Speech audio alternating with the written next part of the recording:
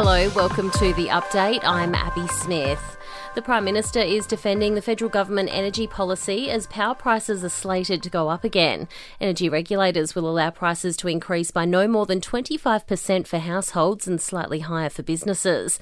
Anthony Albanese argues the hike is about half of what had been expected. Today is National Sorry Day, which remembers and acknowledges the Aboriginal people who were forcibly removed from their homes during the stolen generations. It's part of the ongoing efforts towards reconciliation between Indigenous and non-Indigenous Australians.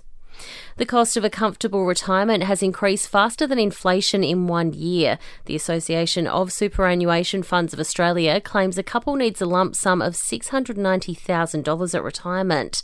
That amount is 7.7% higher than recommended 12 months earlier. Global education leaders are warning Australian universities need to diversify their student base after decades of over-reliance on China. The Australian is reporting financial pressures and a strong job market is contributing to a declining number of domestic students pursuing higher education. It follows new data which found nine out of Australia's public universities recorded a combined deficit of nearly $850 million last year. A Senate inquiry has found all public hospitals should offer surgical abortions or steer patients to affordable providers. The report estimates 1 in 4 Australian women experience an unintended pregnancy in their lifetime, with a higher rate in non-urban areas. The committee is also recommending cheaper access to the contraceptive pill.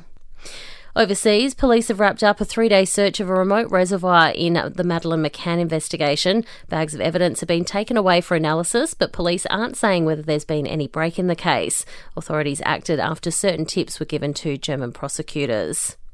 And NASA has paid a special tribute to Tina Turner following her death at age 83. The space agency tweeted a photo of a myriad of stars with a message that read, "Tina Turner sparkled across the state and into millions of hearts.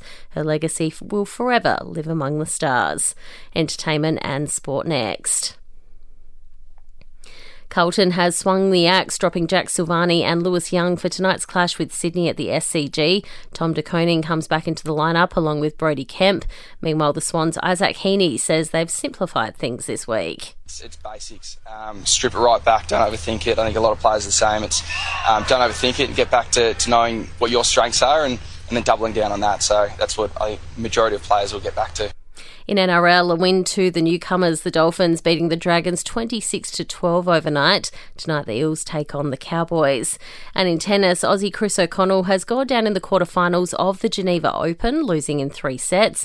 O'Connell will play the French Open next week and faces a possible second-round showdown with world number 1 Carlos Alcaraz. In entertainment news, some bad news for ABBA fans who'd been hoping for a Eurovision reunion next year in Sweden. It would have marked 50 years since they won the competition, but Bourne and Benny have told the BBC it just won't be happening. Well, I don't want to, and if I don't want to, they won't go. Someone says no, it's a no. That's how it works. We could celebrate 50 years of ABBA without us being on stage. The Claws are out with Kim Cattrall to go head-to-head with her former Sex and the City castmates. Her new Netflix show Glamorous will air the same day on June 22nd as the second season of And Just Like That. Glamorous focuses on the beauty industry, with Cattrall playing the owner of a makeup brand. And fans of Sam Smith have been left disappointed after they were forced to cancel a show in Manchester after just 4 songs. Issues with their voice. We made the decision that not being able to perform properly for you is not fair. Really, really sorry. It happened just after they teased a possible collaboration with Madonna. And that's the latest from the Nova podcast team. We'll see you this afternoon for another episode of The Update.